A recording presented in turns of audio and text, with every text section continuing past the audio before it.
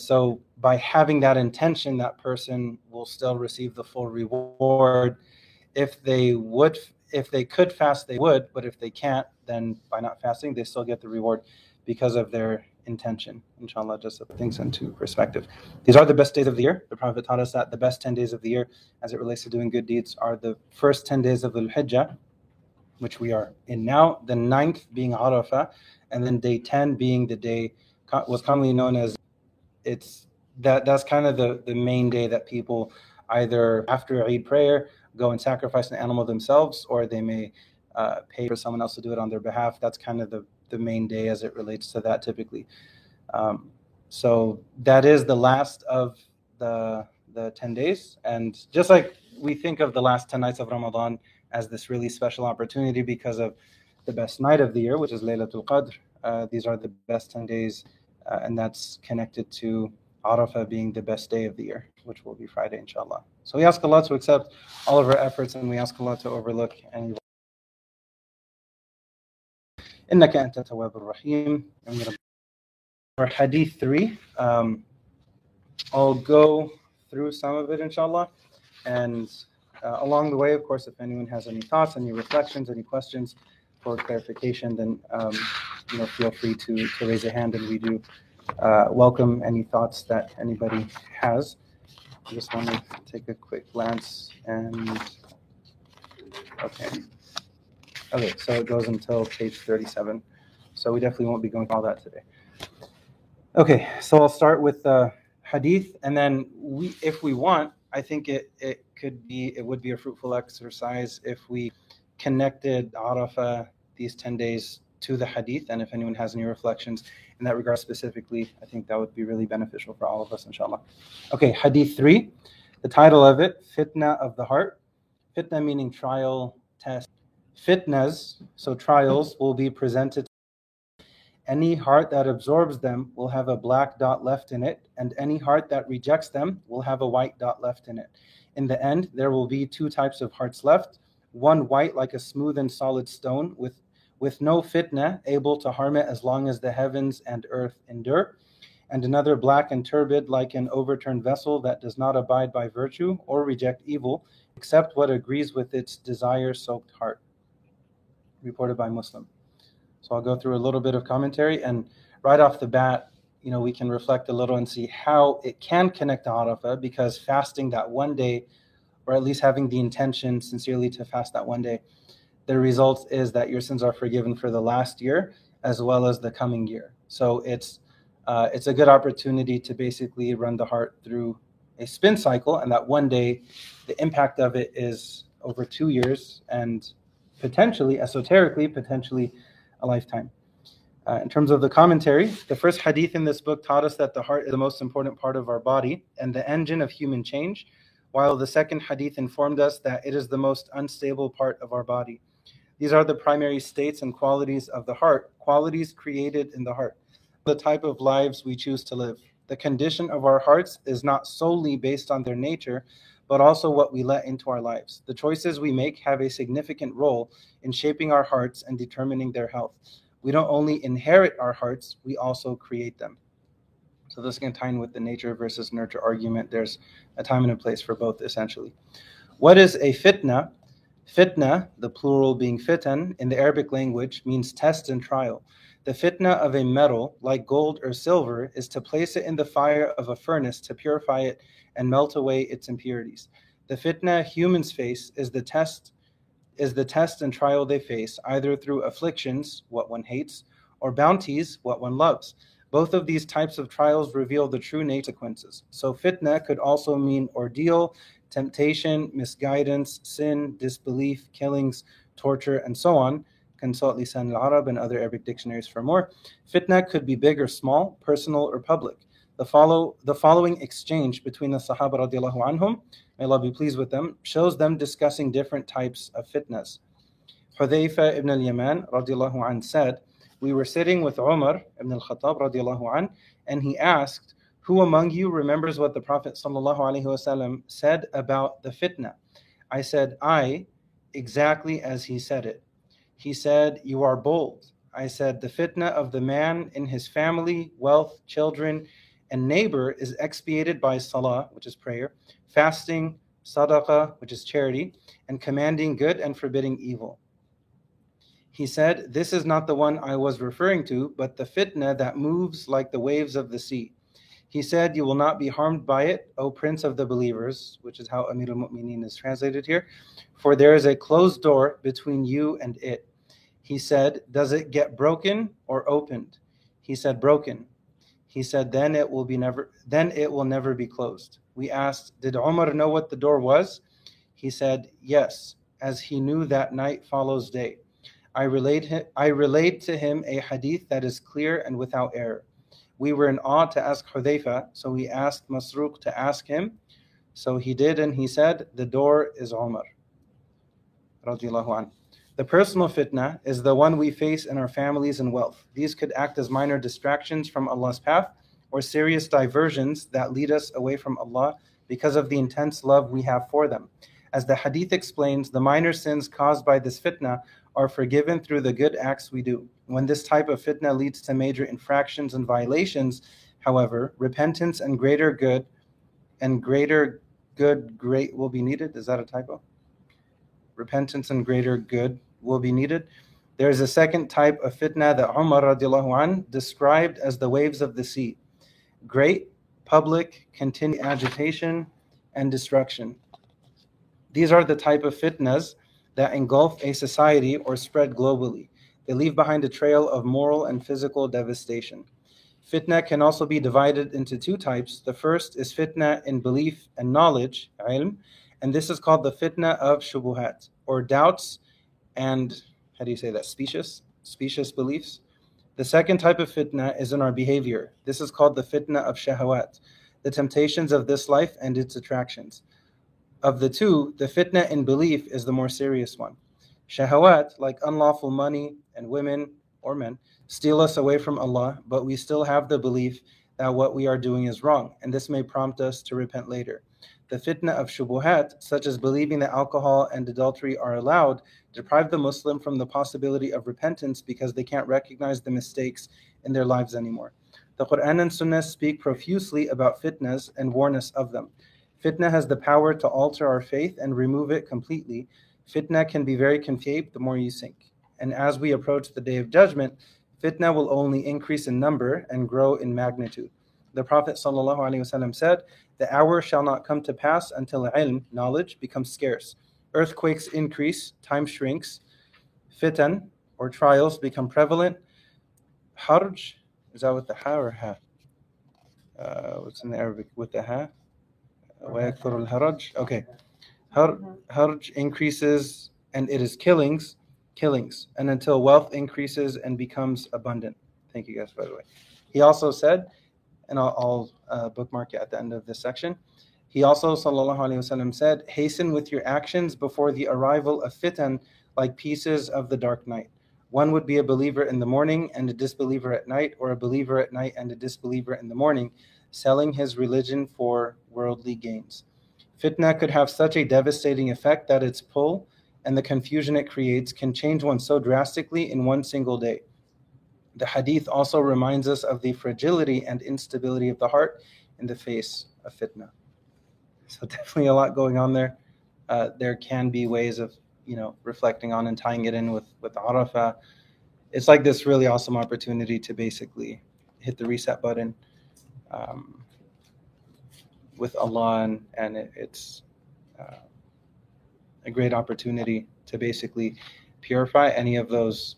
I mean, even if someone is really good about cleaning their home, cleaning their car, there still has to be routine maintenance. There still has to be some kind of polishing. If you have an amazing coffee table and you're really busy for a couple weeks, naturally it's going to collect dust. I mean, you're not doing anything wrong. Everything else may be clean. That's just the nature of life. So we all benefit from, if the heart is dirty, then it's an opportunity to clean it. And if it's relatively clean, it's an opportunity to polish it. There's always some kind of benefits that come from it, inshallah. Any thoughts either regarding Arafah or Dhul Hijjah or this hadith, either separately in connection? It's flexible either way. Go ahead. I have a question. I don't think it's really connected to Arafah, but just about fitna and shahwat. And just like trying to figure out as a person, like, what is shahwat? How can I like recognize when I'm like falling into it? And also, because like there's like a lot of gray lines, right? So there's a lot of, if you want to think about like morality in society and how much it's changed throughout the years and how much we accept now versus how much we accept. Whereas Islam, or try to justify a lot of things in Islam. So where is the line? And if people who justify it with Islam, is that an example of, just like maybe the first one for shubuhat? Because the distinction was... Oh, yeah, shubuhat. Right. So shubuhat is more foundational, and then shahawat is more... Sorry, I meant that, shubuhat. Yeah. So how can one like protect themselves from like justifying, falling into it, not just like aimlessly falling into it, but just justifying it? I feel like that's more scary because there's a big difference. Yeah. Because in one example, if someone it is of many, it is a big struggle for a lot of folks within the Muslim community and without as well. There's a difference between someone recognizing its status from an Islamic legal perspective. There's a difference between recognizing that I know that this is not necessarily allowed in Islam, but this addiction's got a hold of me. For example, there's a difference between that and another approach, which is more foundational, which is tied in more with the shubuhat, that I'm going to completely rationalize it and I'm going to completely justify it with no concern, even if both individuals may be drinking wine, for example. One is struggling with it, there's at least some kind of wrestling match going on, and for the other person is completely justified. So from their perspective, it's like, hey, why would I ever do tawbah? Why would I ever ask Allah for forgiveness for something if there's nothing wrong with it or nothing to seek forgiveness for? So one is more foundational, more at the core, and then the other one still has its time and its place, but technically speaking, that would be a better position to be in if someone... It's not a justification, but if someone is doing something that's not allowed in Islam and they know that, but they're struggling with it, that's one thing. So were you asking how to avoid the shubuhat, which is like the foundational doubts? I guess what I'm asking is like, the moral compass is so foggy sometimes, just because of the society we're raised in, or just the way people do things. Like, how can we make sure we're not justifying things that we're not supposed to be doing? Or, I don't know. I'll give you an example, like weed. Yeah. And there's other things too. There's like, that's what I was thinking. Yeah, things like that too. But like things like what? What was the other thing? Homosexuality. Okay. Yeah. So like I've heard people say, okay, for the example of weed, like, oh, it's medicational and it's a plan. Or it's like smoking cigarettes and there's no ayah about it. I've heard that, like, unfortunately. But like it alters your mind. Like, yeah. Also, to piggyback on what you said, like nowadays we always hear, oh, well, don't judge me, you're judging me, or something like that. If somebody just says like, hey, that's not okay. So how do we, I guess, approach that? Because nowadays I feel like a lot of people are more defensive in general. So. And what is it? Very good question. So we can try to unpack them one at a time. Did you want to add anything to that? Yeah, when someone says that it hasn't been mentioned, like weed in specific, wouldn't it fall under the intoxicants? Because it specifically says intoxicants. Yeah, and so that's actually a modern day constant, and even it's become a classic example that a lot of scholars mention these days, that especially if a scholar is trying to explain regarding Islamic law the concept of qiyas, which is analogy, and then weed is like one of the first examples typically given. Okay, does the Quran say that you can't smoke marijuana specifically by name? No. However, and there are conditions for qiyas, for analogy. Is it valid or is it invalid? Right? So how do you navigate that? That's kind of a whole discussion from a legal standpoint, but regarding that specific example, that's exactly what it ties in with what you said, that even it doesn't have to mention it specifically by name, because the conditions okay, why is alcohol forbidden? Because it intoxicates, because it harms your intellect, because when you're intoxicated, you may do regrettable things, you may cause harm to yourself and others. Conceptually speaking, that would apply to other things as well. Okay, crack cocaine isn't mentioned in the Quran. I mean, hey mom, you can't tell me not to. Where's the ayah? What's up now? Flying slipper. It's not going to work, right? Because that applies, like you said, to any other intoxicant. It's not limited to just liquor. It applies to everything else. So in connection with what Noel mentioned, I think there are two main factors. One is knowledge regarding that subject, and then perhaps more importantly, two, sincerity in connection with processing that knowledge. So if maybe they don't know, and then they learn, right, that, so it would still fall under the category of intoxicants. This discussion is not in connection with anything medicinal. Anything medicinal, whether it's marijuana or otherwise, again, sincerity is a huge factor. You can't play games with God. But if someone is in a situation where there is a legitimate medical need, then that's a different discussion. We're talking about recreational use, which is a different category. So there's the knowledge factor and then the sincerity factor. So if they genuinely don't know and they're sincere and then they learn, then chances are they'll be willing to make adjustments because they're sincere. But if they already know, or maybe if they gain the knowledge, but if they already have their mind made up that, no, this is something that I want to do, even then there's at least, I'm not saying for anyone to do it, but there's a difference if someone is doing it knowing that this is wrong. Maybe one day I'll change my ways, for example, recognizing this is a struggle, it's wrong, but it's difficult to walk away from, for example. That's very different than completely justifying it 100%. Oh, it's completely okay. And then you hear all the other stuff. Oh, it's from the earth and this and that. And okay, well, if you get it from grapes and grapes came from the earth, and but Allah says that there's wine in Jannah, so then why would it be forbidden here? And so people, that's coming from a lack of knowledge and understanding. Because if you even do a basic level of sincere research or talk to the right people, then it's a pretty simple conclusion that you arrive to. Now, if someone is struggling with addiction, that's a separate sort of thing. Like, they know they want to quit. It's really hard, back and forth. It's really difficult. May Allah make it easy for them and anyone struggling with that. But at least they're not justifying it, right? It's more shahawat than shubuhat. So for them, it's more, okay, maybe there can be a process for rehab, for AA meetings, for therapy, for whatever that needs to happen. And then in connection with what you had mentioned was...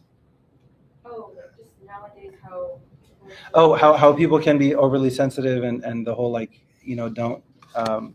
don't judge me statement may come about. I think a lot of that, in general, there's always a need to handle with care, right? To just treat things delicately now if a person, if they know that, and a lot of it depends on what is the relationship between you and that person, right? If it's someone's sibling and they're 1 or 2 years apart, that's a big difference between someone that they just met 15 minutes ago, right? So there's a time and a place for that, for whether it's offering advice or, at times maybe offering correction, but in general, it has to be done with a lot of wisdom and a lot of compassion and kindness with solutions in mind.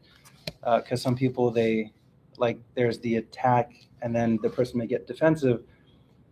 So there can be extremes on both sides. If someone is too harsh in their approach, that's going to push people away.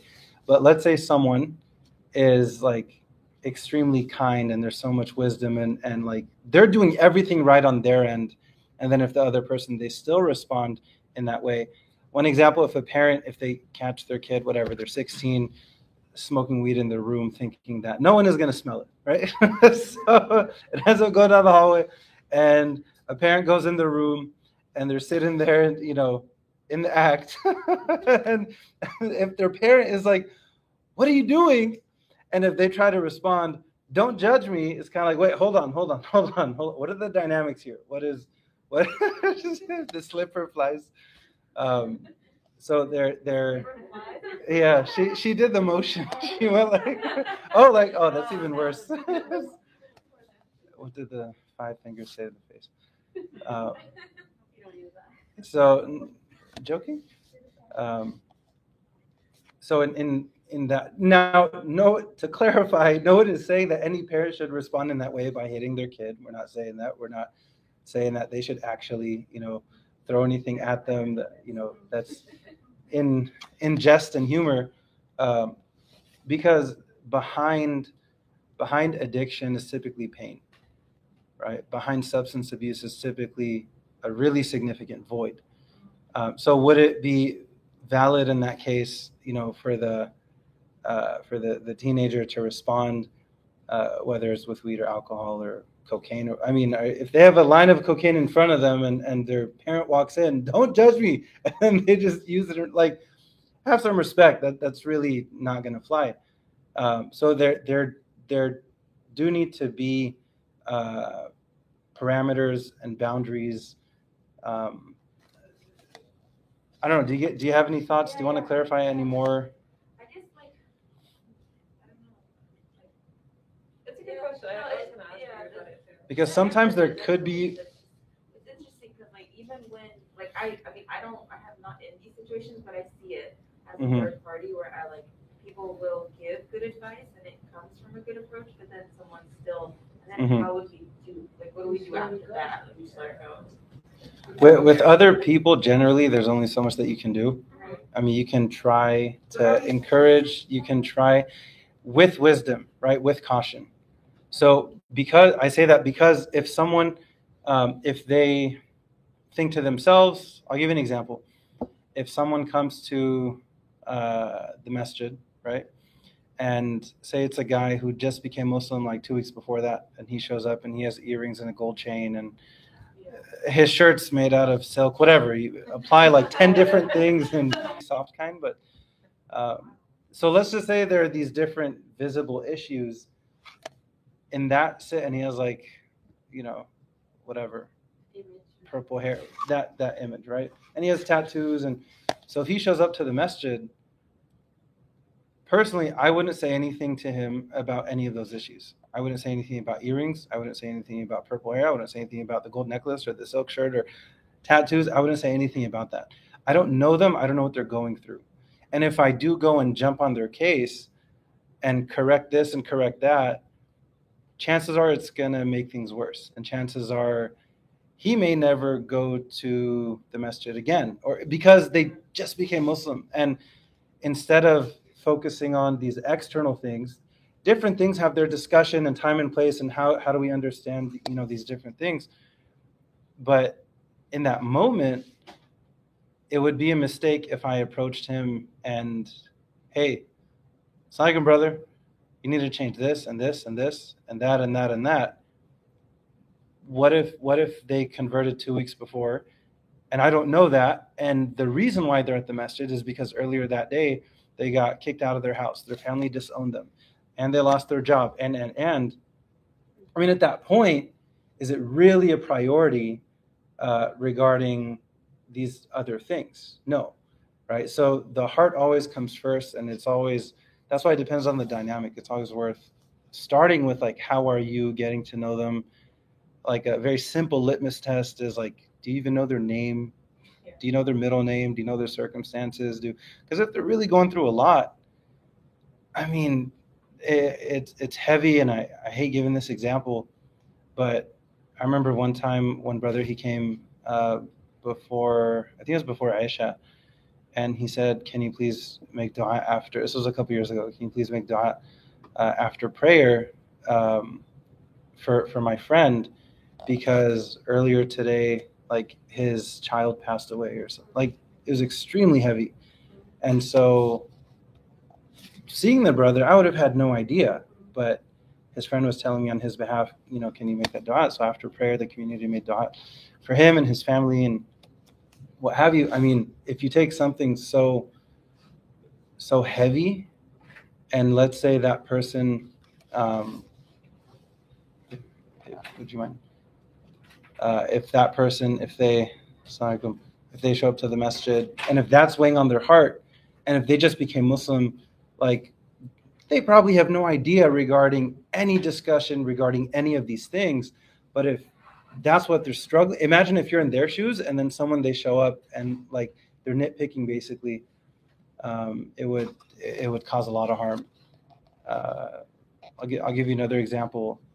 One time there was a sister who went to a masjid, and so she shows up with no scarf, and she walks in, and there was an uncle basically who saw her and goes to her and basically starts correcting her. And now, does he have good intentions? Sure, but he's also doing a lot of damage, right? So good intentions, it's not an excuse to cause harm. The good intentions have to be coupled with wisdom and appropriate action. So he's like, giving her a hard time regarding that. And then another person happened to be passing by and saw what was happening, so basically intervened and offered help. Assalamu alaikum, sister, can I help you? And she said, yeah, I'm not really a practicing Muslim, but I just found out that my mom, who lives on the other side of the world, that she just passed away, and I didn't know what to do or where to go other than the masjid. As soon as she explained that, then the first guy's like, oh, I'm so sorry, I didn't know. And it's like, yeah, but you kind of have, that's why you have to be so careful to get to know the person first and then to go from there. Do you want to share anything? Oh, I couldn't tell if you I were. was dressed in there, yeah. Okay. Can I jump on okay. that and say, like, what if you do know the person Mm-hmm. and you're not sure, because like people get sensitive, how to give advice when they are very clearly doing something wrong, Mm-hmm. or they're maybe, I don't know an example. Like maybe they're praying wrong, something very necessary, like Mhm. very like part of the 5 pillars or whatever. Like, how do you, like, if I don't give advice, is that wrong? Because I don't want to like hurt the person. Mhm. Yeah, like Mhm. there's so many examples that I don't want to give them because I don't want to. On the Whatever, Mhm. like, but you know what I mean? I know that one hadith where it says like you see something like Right, I don't know right. if this applies to If you that, see but- something wrong, change it with your hand. If Yeah. not, then with your tongue. And if not, then hate it in your heart. And that's the weakest Yeah, form of iman in that context. it's tricky. So context is really needed in connection with the hadith, because even the Prophet himself, sallallahu alaihi wasallam, he didn't always change something with his hand. And if he didn't, it would have resulted in more harm. Like in Mecca, when you have Muslims, for example, Sumayya, right, the first martyr in Islam, she's tortured and killed. And her son, Ammar ibn Yasir, threw it. His mother's killed. Was his father also killed? Yasir, I think so. So my point is, like, when the Prophet one time he was passing by, alayhi salatu wasalam, and there's still this tiny minority in Mecca. The context was such that what he offered them to hold on, to persevere, you could say be patient, really to persevere, because all of you are promised Jannah. Technically speaking, in that specific example, the Prophet, he didn't change it with his hand because he couldn't. Had he gone and changed it with his hand or responded in a certain way, then there would have been backlash and things would have gotten worse. And so regarding the hadith, it's not necessarily you can't always change something with your hand, and you can't always change something with your words. So if someone, let's say someone is Sayyidina Umar, right? He was mentioned. When he's Khalifa and he has the power and authority and capability to make certain changes with his hand, meaning actions, then for a number of different things he can. Now, if not Sayyidina Umar, if someone else had that type of authority and they can change it with their hand, but they don't, can they change it with their words? They can, but they don't, but they at least hate it in their heart. And that ties in with that's the weakest form of iman, because for that person, they can change it with their hand. They can change it with their voice, but they don't. It's like, well, there's some sort of weakness going on there. but you look at Sayyidina Umar, he could change certain things. So when he could, he did. So that has to, and even the concept of al-amr bil ma'ruf wa nahy anil munkar, encouraging what's right, discouraging what's wrong. One second. It always, there are conditions for it. Like someone cannot go and correct someone if they're regarding prayer, for example, if that other person, there are many examples in connection with prayer and otherwise, you cannot correct them if what they're doing is fine. It's just coming from a different school of thought, for example. That's what I was gonna say. Mm-hmm. What if it's Because not? my mom and we were praying at the masjid, right? And in this air she tried to correct us, and we tried to tell her that we're praying correctly, just different school of thought. But she wasn't listening, she wasn't hearing it out. She just tried to act like she's better than us, superior, and air superiority complex. Which exists. So that's where, going back to knowledge and sincerity, that's where in that person's case there should be, like, a lot of people, they're so quick to like become haram police, or they're so quick to correct people, and it's almost like they're just looking forward to it almost, and they're so quick to jump on people and correct them. And this is like, I want to clarify the example. I was talking about the person who wasn't like wearing hijab. Yeah. So no, you're not talking about different valid opinions. You're talking about like, what if there's something that's just like very clear, it's outside of No, Like they like to drink or something like that, like in the middle of prayer. knowledge, like that. yeah, so Right. that's consensus. That's what Right, I mean, right. Consensus. That's not. I think Yeah. from what I understand, like it really depends. Like they were saying, it depends on the situation and it depends on what's going on. Because in your relationship, because like the method in which you correct them can backfire, but if you can correct, it's obviously better to correct. If you're not sure, it's always like it's always best to discuss with like people who also know the same person and who also have good intention, not just anybody, right? Like you want to discuss with somebody who you trust, like, hey, how do we help so and so, adjudicate, like fix the situation or help them get back on track. Like there's the example of the grandsons of the Prophet Hassan and Hussein, who like they were next to this much. They were young kids. They were very young. They were next to this older man who was making the wudu, and he was making the wudu incorrectly. And instead of correcting the man, I forget which one of them turns to the other one and says, "Hey, I forgot how to make wudu. Can you teach me?" And out loud, one of them is teaching the other how to make wudu. Both of them on the same page, knowing that the man next to them is learning. And after they finish, the man next to them says, "Thank you, I had forgotten how to make wudu." So like that's a gentle way of there's ways to go about helping people that can relieve them of shame. Ali radiallahu anhu, someone said that to embarrass someone publicly is worse than killing them, right? So you don't want to shame someone publicly. Now, obviously, again, heavily dependent on the situation, because are they harming themselves and themselves alone, or are they harming others? If they're harming others, then the safety of others is priority over their public shame or whatever. But anyway, it's so heavily dependent. So that's why the advice is always like talk to people who know the situation, talk to people of knowledge who may know this person, who can help, who can give advice, because it's so easy to do the wrong thing, but also from what I'm not like, I know that you're also supposed to help the person, right? And I can't remember. There's like a multitude of examples of like you're like how you're supposed to help. Like if you see a friend not doing something, then like or doing something incorrectly, then you're supposed to do your best to help, obviously. But then you also protect yourself as well and make sure you don't like them. Doesn't matter how much you affiliate with them. I'm going off of tangents, but yeah. Thanks for sharing those. Thank you. Mm-hmm. So it's like there's a time to give advice and a way to give advice, and there's a time and a way to receive advice. Yeah. And then the details just are heavily dependent. There's also the opposite, because if you give advice and you don't know what you're talking about, you can do literal damage. Mm-hmm. Because there's also the example. Last one I'll say. That is the example of the three companions who were traveling.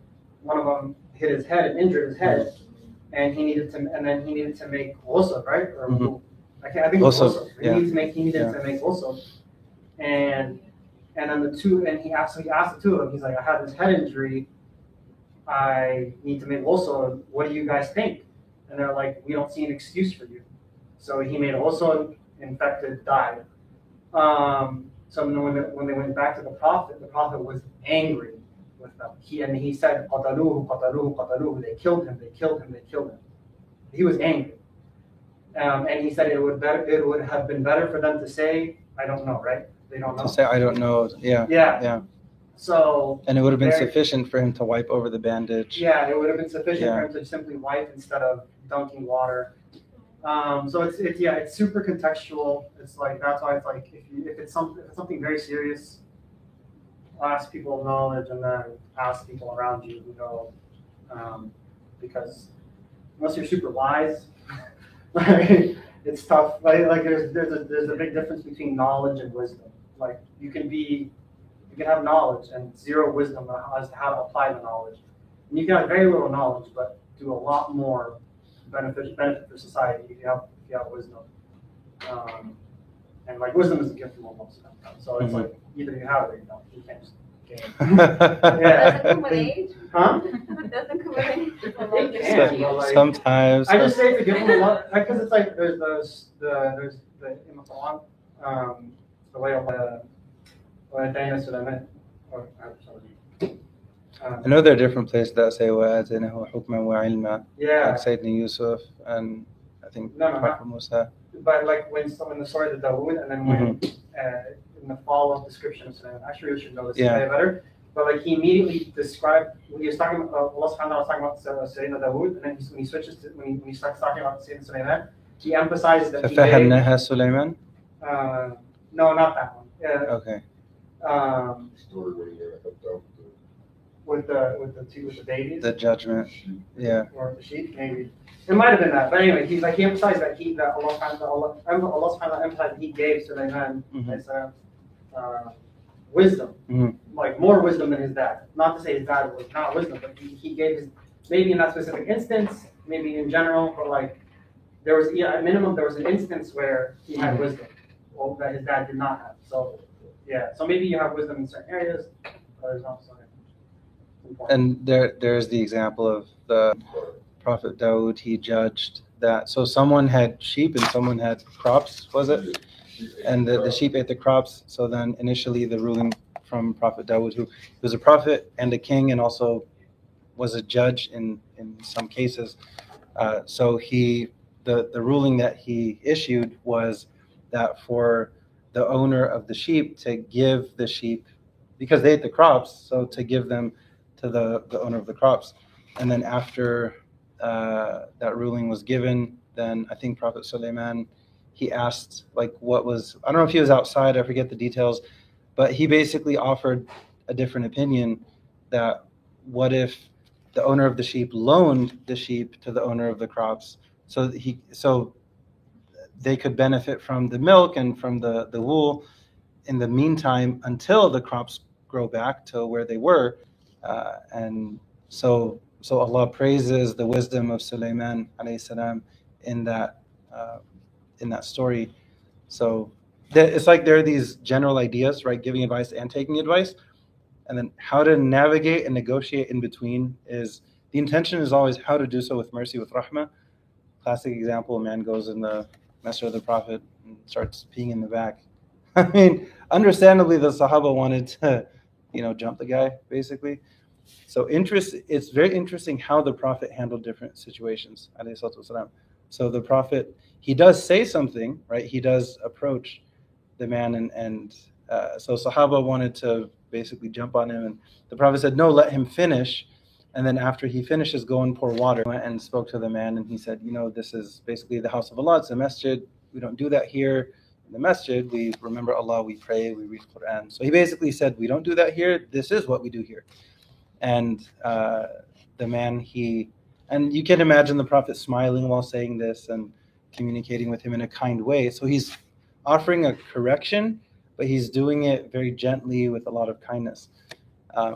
So the man, like, he sees that everyone else is angry at him, but the Prophet is like smiling and talking to him so nicely. and he knew that he was the prophet. Mind you, the man is Muslim. He didn't know. Honest mistake. It was a really bad mistake, but it wasn't intentional. So the prophet corrects him, and the man, he responds like, may Allah have mercy on me and Muhammad and no one else. Like, forget you guys. And then the prophet responds, why take something vast in Allah's mercy and make it narrow? So within that, it's very interesting. Whenever the prophet took the time to correct someone, it's amazing that you find them walking away unharmed, unscathed. He didn't go and like break the person down and destroy them emotionally, and then and he didn't justify it that this is the house of Allah, therefore I can unleash the dragon on you. The way he did it was done with so much care and wisdom and mercy that the man walked away like okay, like unharmed, unscathed. And so there is a time and a place for sure. It's just, how do you go about that? I'll make it easy. Go ahead. This is a little bit off that specific topic, but could we explain a little bit this hadith about Umar radiallahu anhu being the door? Mm-hmm.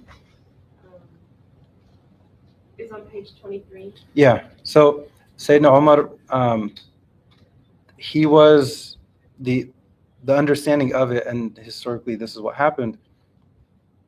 He himself was basically a barrier between the Muslims and a lot of internal tribulation, a lot of fitan, which is the plural of fitna.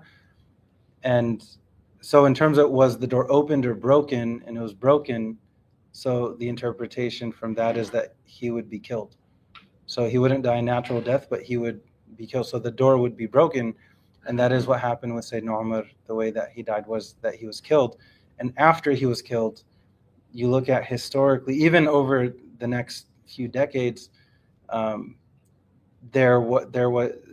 you look at the next Khalifa, when Sayyidina Uthman, when he becomes the third Caliph, the third Khalifa, and you look at how things unfolded when he's the leader of the Muslims, and how there ends up being this siege on his home in Medina, and the chaos that occurred, and then how he was killed, and then that carried on, even into the time of Sayyidina Ali, and you have this issue of Khawarij, and he was killed as well, actually in Ramadan. So Sayyidina Umar himself, he was basically a barrier, and then that door was broken, which was him being killed. And then after that, there was a lot of internal rebellion and strife. And so the metaphor is when the door is broken, all the water comes through the sea. Right. Saying it's like mm-hmm. the waves of the sea. Mm-hmm. So that being like nonstop, just one wave after another. So basically, after the killing of Sayyidina Umar, then there have been continuous waves, essentially. So good question, though. Any other comments or questions that anyone has? Okay, we can continue maybe a little bit more. We're on page 25. Presents us, choice is a straw that joins previous straws in creating the completed mat. This imagery helps us to understand that we are recreating our hearts with our decisions. We are weaving the fabric of our heart from the threads of each single belief and act we accept or reject. The process is not realized that we are building a splendid city of Iman in our hearts or allowing a wasteland of disbelief and rebellion. But each step we take in life is one step closer to either of these two eventualities. Briefly, before we move on, I think it was mentioned, what if, will you be held accountable if you don't correct? A lot of that, again, is very contextual. And if someone sincerely, if they feel like if I were to, to say something or do something, will it make it worse? Allah knows the sincerity of the intention, and sometimes less is more. Sometimes more good at times can come out of choosing to refrain. So a lot of it is contextual, but there are times when not doing something may actually be a better decision potentially. So it's not always like doom and gloom. If there's an issue and you don't do anything, oh my God, then are there some situations that may be like that potentially, but there are other situations where it may be better like to not do or say something. So it just depends, and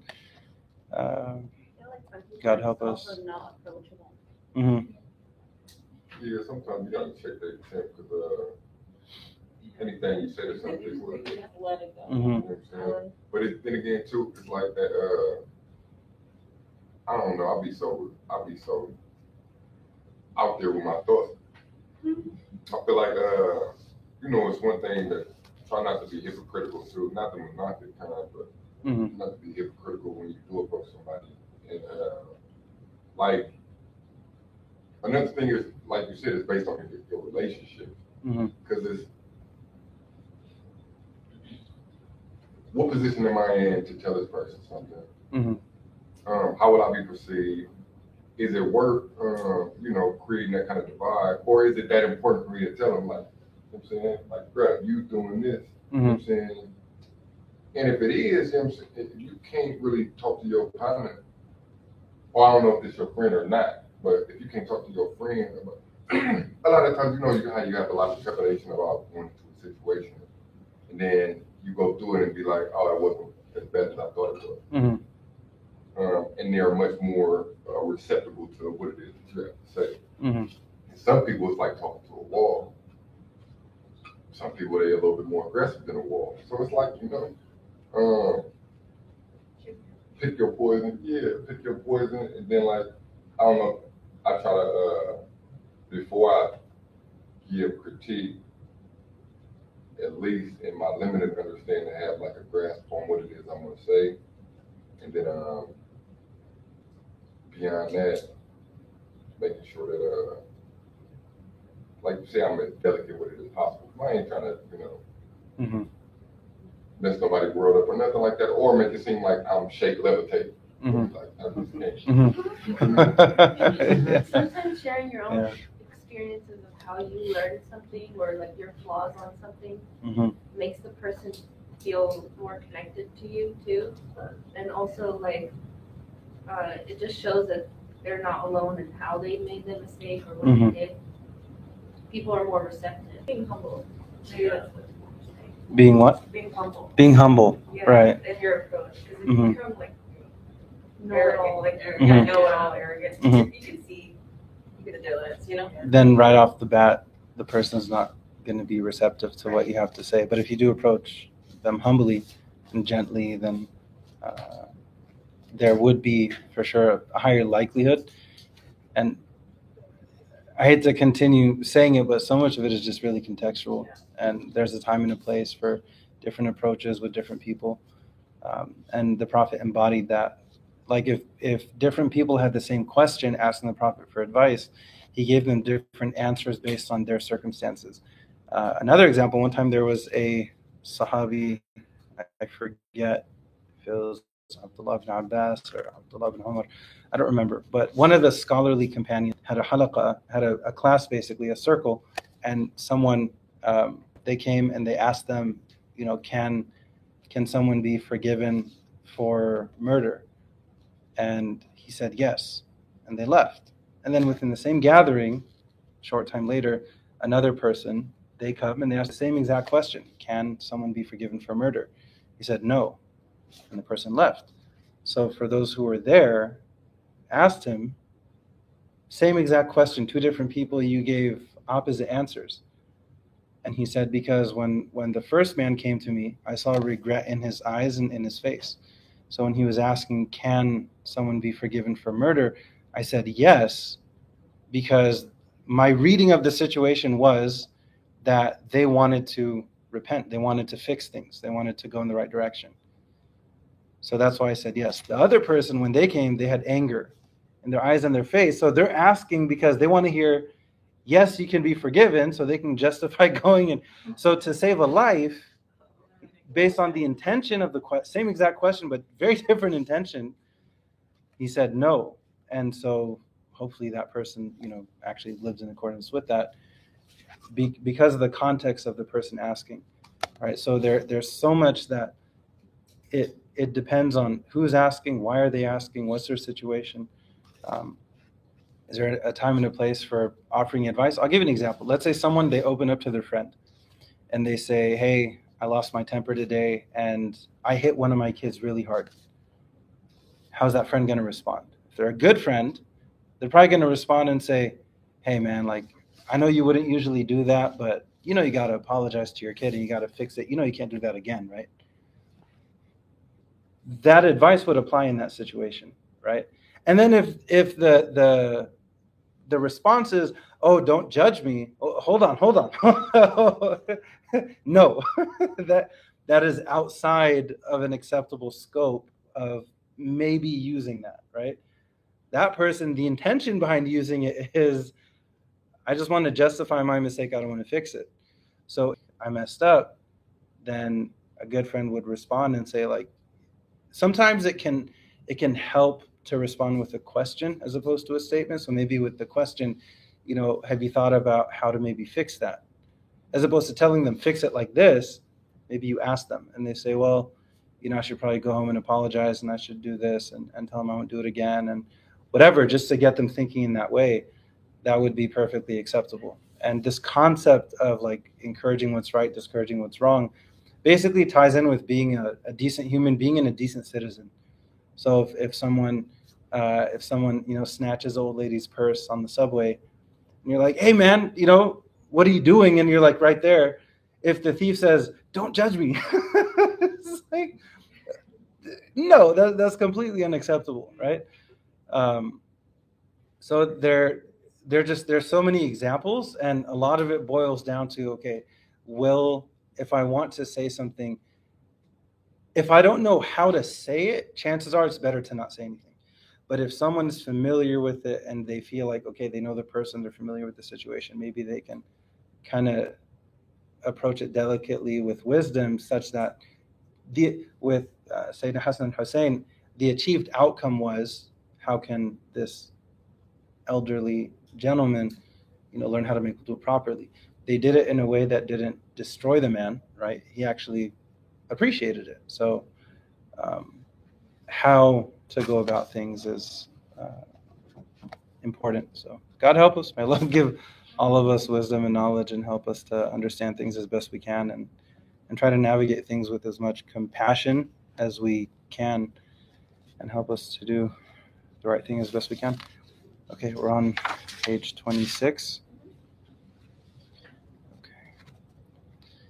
Any other thoughts before we continue, or should we move on? Okay. Page 26, the black and the white dots. The acceptance of fitna, misguided beliefs and actions, leaves a black mark on our hearts. Let's ask ourselves this question: are our hearts dear to us, or the clothes we own? When we buy expensive clothes, we don't allow them to stain so easily. A stain is hard to remove, and it steals the beauty of the fabric. It is easier to preserve the fabric in its pristine condition than to try to restore it. And even when the stain is removed, it often leaves a trace behind. Similarly, avoiding sin and its corrupting effects on the mind, body, and soul is easier than trying to escape its addictive clutches and repairing the damage it creates, damage that reaches beyond the individual and into the family and community. The more highly we value our hearts and ourselves, the less likely that we will allow fitna into our lives. But maybe we think that this black dot cannot do much damage after all. Maybe we can live with one or a few black dots in our lives, right? The problem with this line of thinking is that it ignores the nature of the heart and the nature of the fitna that do not cease to come our way. First, it is easier to allow a second stain if there is a first, and even easier to allow a third if there are two. Stains devalue the fabric, and we become desensitized to sin as more of it comes into our lives. Each sin attracts another, and the two open the door for many more to come. Some religious scholars share the following wise saying: the sin says, and my sister, and the virtuous act says, and my sister, my sister. Fitna is like a ring in a chain or a piece of rope tied on its other end to another rope. When we hold on to a single sin or fitna and pull it closer to us, we are bringing the next fitna in line closer as well. Second, sin weakens the resolve of the heart and attacks its health, much like an infection or disease saps the energy and health of the body. Each stain means that the heart is less healthy, less strong, and less alive. How can a heart have the strength to fight and win the next battle when it has chosen to lose in the first, when it is already weak and burdened with sin? And there is a third problem. The accumulation of sin deprives the heart of the ability to recognize right from wrong and the desire to follow guidance from Allah. When the heart rejects the fitna, however, a white dot is deposited inside. This happens because this rejection is an act of iman, motivated by reverence of Allah and the desire for Him, and not shaitan, to be the ruler of our heart. One rejects the fitna because their love for Allah is stronger than any pressure or temptation. When we make this choice, our hearts find comfort and peace in iman, and our knowledge of the truth and commitment to it solidifies.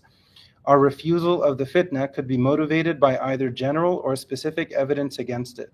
For instance, when we receive whispers from shaitan, we may immediately know their source, seek Allah's refuge from shaitan, and promptly stop thinking about shaitan's inspiration. We understand in this case that these whispers are against Islam and what Allah loves, so we avoid them, even though we may not have a specific and clear answer to them. And as long as this type of response is doing its job of protecting our iman and heart, it is sufficient. At other times, however, we need to repel the confusion of shaitan by learning the specific evidence/argument to refute his whispers, e.g., learning the proofs of Allah's existence. This is why enhancing our Islamic knowledge is one of the strongest safeguards against the corruption of the heart. Any thoughts on that section? I like the saying the religious scholars who said the sin says, and my sister, and the virtuous act says, and my sister. Mm-hmm. The imagery I got was like, I'm like, why didn't they just say brother? But then I thought, subhanAllah, sisters, I feel like, I don't have a sister, but like, I feel like girls are so close to each other. So I feel like when you do a sin, the next sin that's like so close to it just like follows along. You know what I mean? That's the imagery I got. So I think it is a very powerful statement. Like when you do this sin, it opens the door for this sin. Like they're like related. They're like joined. Like one thing can lead to another. Yeah, but like so instantly. So like if you start, smoking, you're instantly gonna start getting into like bad crowds. You know what I mean? Like it's like you can't separate them. So I think it's kind of. And if someone wants to try to quit smoking, then step one is to try to hang out with people who don't smoke. Yeah. Because then you're naturally around it less, and you're at least going in the right direction. Exactly. Yeah, the virtue. Yeah. That. So like like you're doing a good thing. So many things like are joined at the hip of it. And I like this part here. It says, when we hold on to a single sin or fitna and pull it closer to us, we are bringing the next fitna in line closer as well. So it seems like it has more to do with self-awareness and trying to prevent a mistake from turning into a habit, if that makes sense. Like if it happens once, if someone slips, and then if there's a mess, right, and they clean it up, or they slip and have some sugar, and then it's like, okay, you know what, tomorrow I'm gonna make sure to go to the gym or exercise or whatever it may be. So there's a difference between, and again, it's not a justification, it has to do with the overall attitude. There's a difference between something occurring once, they're trying to avoid it, it occurs once, and then they try to fix it, as opposed to justifying it, and then one turns into 2, 3, 4, 5. So I think it also has to do with how to try to prevent it from turning into a habit or turning into a consistent pattern. What was I doing before that? What was I doing the day before? What led up to it? What are the root causes? And then how can that be addressed, as opposed to only focusing on the branches, for example? I actually underlined the first line. I've underlined like since this whole lecture series started. This book series, I don't know what you're calling it. And it's on page 27 where it says, one rejects the fitna because their love for Allah is stronger than any pressure or temptation. and that, fitna is whether it's the shubuhat or shahawat. Mm-hmm. And I think even that can go back to the example of weed, right? Mm-hmm. Whether it's haram or makruh, I think, makruh is disliked by Allah. Mm-hmm. So whether it's haram because it's not it's not verbatim, right? It doesn't say weed in the Quran. So if it's makruh and disliked by Allah, or it falls into either one of those, so automatically that this is disliked by Allah. Mm-hmm. So this is my favorite line. Mm-hmm. Yeah. And that has a lot to do with ihsan, right? Trying your best for Allah. Someone may leave what's permissible for fear of falling into something disliked, for fear of falling into something forbidden. So it may be safer, even if there are two. For example, now Aisha is a bit late, so someone may ask a friend, hey, you want to go, I don't know, grab something to eat or drink or come over, whatever. And let's say they know that when they hang out, it's probably going to go till like 2 a.m. And it's perfectly permissible. And let's say there's no bad conversation. They're not going to smoke. They're not going to drink. Everything is going to be halal and pure through and through in terms of the food and the discussion. And wherever they go, they're going to make sure to pray Isha on time, whether it be a parking lot or at their house or whatever. But if they know that, okay, even if this is not just acceptable, but there are good elements involved, but if they know that going out till 2 a.m. means they're going to miss Fajr the next morning, then they may refrain from something permissible because of the bigger picture. Because how is this going to affect, what comes after? So they may politely decline and, offer us an alternative. Maybe tomorrow, can we hang out before Aisha, maybe between Maghrib and Aisha, or earlier in the day on the weekend or what have you, because of the concept of their love for Allah. And because so it's not just Fajr, the alarm clock goes off, what's the bigger picture? And someone may try to push themselves to do, like when you think about praying sunnah, it's pure extra credit. But if someone is really consistent with praying sunnah, with praying nafil, with praying witr, then when things get insanely busy in life, or maybe there's a squeeze, if their prayers are reduced in number, then it would go from fard and sunnah, like for that period of time, say a week, it's just insane. They have a 80-hour work week and they have a newborn, and even if they want to, they can't, just pure circumstances. So for them, what ends up happening, the first thing to go would be the sunnah, but the fard would remain. But for example, if there's only fard and there isn't the sunnah, then what may go may be some of their fard. So it's kind of like a shield, right? And there are different layers and different levels. So by having extra good habits, when times get tough, that yes, they'll shrink, but the number that remains will still be greater than if before that they didn't have as many good habits, if that makes sense. We're all in this together, so God help us all with anything and everything. Go ahead. So the one thing that caught my eye was at the top of 27 when it said, "How can a heart have the strength to fight and win the next battle when it is chosen to lose in the first, when it's already weak and burdened with the sin?" And it reminds me so much of it confirms, or it is confirmed. I don't know, but like the knowledge of that we have today of like addiction battles, where it's like somebody said that the page ended abruptly. The Instagram. Yeah. Okay.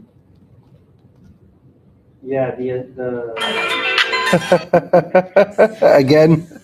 Sorry, I pushed the wrong. Because there's the play thing. Okay. Oh, it's too late. Go ahead. No, I can. Now I know which button to push.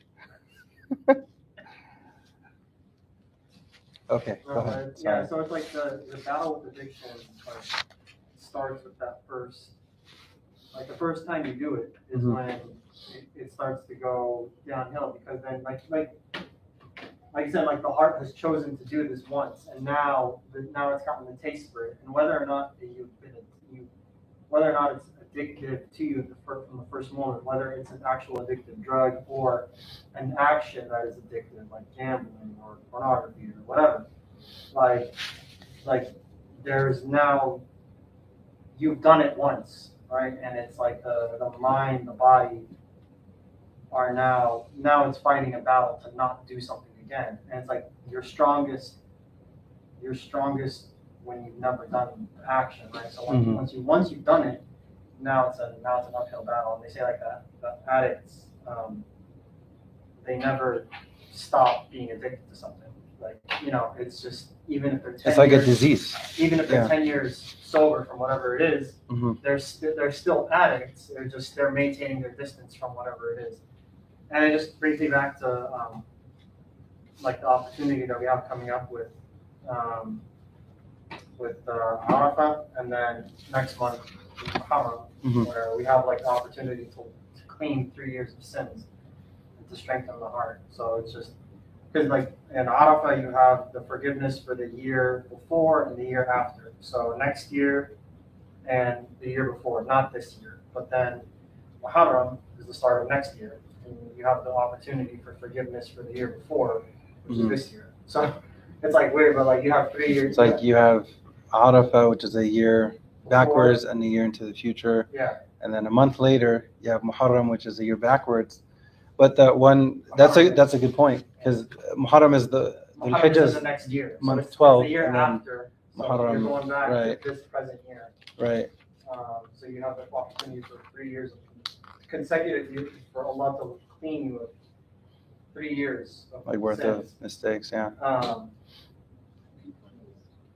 So So basically Arafah, so Arafah is on Friday. So if you fast that day, so think of that day as like a mark. Yeah. So, or I mean, if you were to use the analogy of the Gregorian calendar, it would be like December 9th, the 12th month, the 9th day. So it's that day. So you take that day, 1 year before is forgiven, and 1 year into the future is forgiven. So it's 2 years of mistakes, right? So if you were to do the simple calculation between December 9th, going back to the December 9th of the year before, and then also into the next year, right? So it's 1 year before and 1 year after. Now, a month later, you have the day of Ashura, which is the 10th of Muharram. If you fast that one day, then your sins are forgiven from the previous year, which technically would fall into that same window of Arafah. But our scholars have given a good example that sometimes a garment may need to be washed more than once for it to be entirely clean, right? So some stains, they come out kind of like a simple, like a, right, for laundry, you do a quick cycle, hopefully things are going to be fine. But if it's a more serious stain or a more serious sin, then it may need more treatment or more attention. So sometimes it needs a second wash, and hopefully that does the trick. If there's still more that needs to be done, then it's actually interesting how many opportunities are embedded multiple times a day and night to just be forgiven over and over and over and over and over. And it came up last week, that should result in humility. So if they're constantly seeking Allah's forgiveness by 5 daily prayers, right? The Prophet gave the example that the 5 daily prayers is like if you have a river outside of your home and you bathe in it 5 times a day. At the end of the day, he asked the companions, would anyone have any dirt on them? And they said, no, of course not. He said, that's like the 5 daily prayers. So on a daily basis, there's that opportunity. On a weekly basis, you have Jum'ah plus a couple of days after. On an annual basis, you have Ramadan. You also have Arafah. You have Hajj in a lifetime. Some people go for Hajj multiple times. Like there are so many opportunities. Giving sadaqah, right? Give charity for it stands in the way of calamity. Give charity because it extinguishes Allah's anger like water extinguishes fire. There's so many Quran. You get 10 good deeds for every letter that you read or that you listen to. Like there's so many opportunities. So what should happen within that person, if they're going about it sincerely, then it shows to them. And if they trust them and they open up and they say, hey, I've been struggling with nicotine addiction, for example, right? Like, do you have any advice for me? Or like, how can I stop? What am I supposed to do? I want God to forgive me. I want to quit. And I sincerely ask God for forgiveness. And then a couple hours later, I'm right back at it again. So what does this mean? Does this mean God will never forgive me again? Does this mean that I'm going to hell? Does it? Which it doesn't. But the point is, what should happen, the response from that person should be one of humility, should be encouragement, should be uplifting, should be, hey, let's try again. How do you think things can? And if they open up and if they say like, well, probably because I keep going to this environment and that environment. Okay, do you have any alternative ideas? Oh, maybe this, maybe that. So usually there's a discussion that comes with it, but it's all good. I mean, if someone, they may have, whether it's diabetes or they may have certain health issues, they still get the full reward because of their intention. And like, intention is so sacred in our deen. It really, really makes a difference. A sincere intention can make a huge difference, inshallah. So go ahead. Can you give us some dua that we could recite from Arafah? Are there any specific, I can't remember if there's any specific du'as in connection with Arafah? Yeah. Very good question. So like Laylatul Qadr, there's a specific dua, Allahumma innaka afun tuhibbul afwa fa'fu anni. Oh Allah, you're most forgiving, you love to forgive, so forgive me, so pardon me. In connection with Arafah specifically, not to my understanding, but actually it's almost like a double opportunity in a way, because it is the day of Arafah. So it's good to do any good deeds.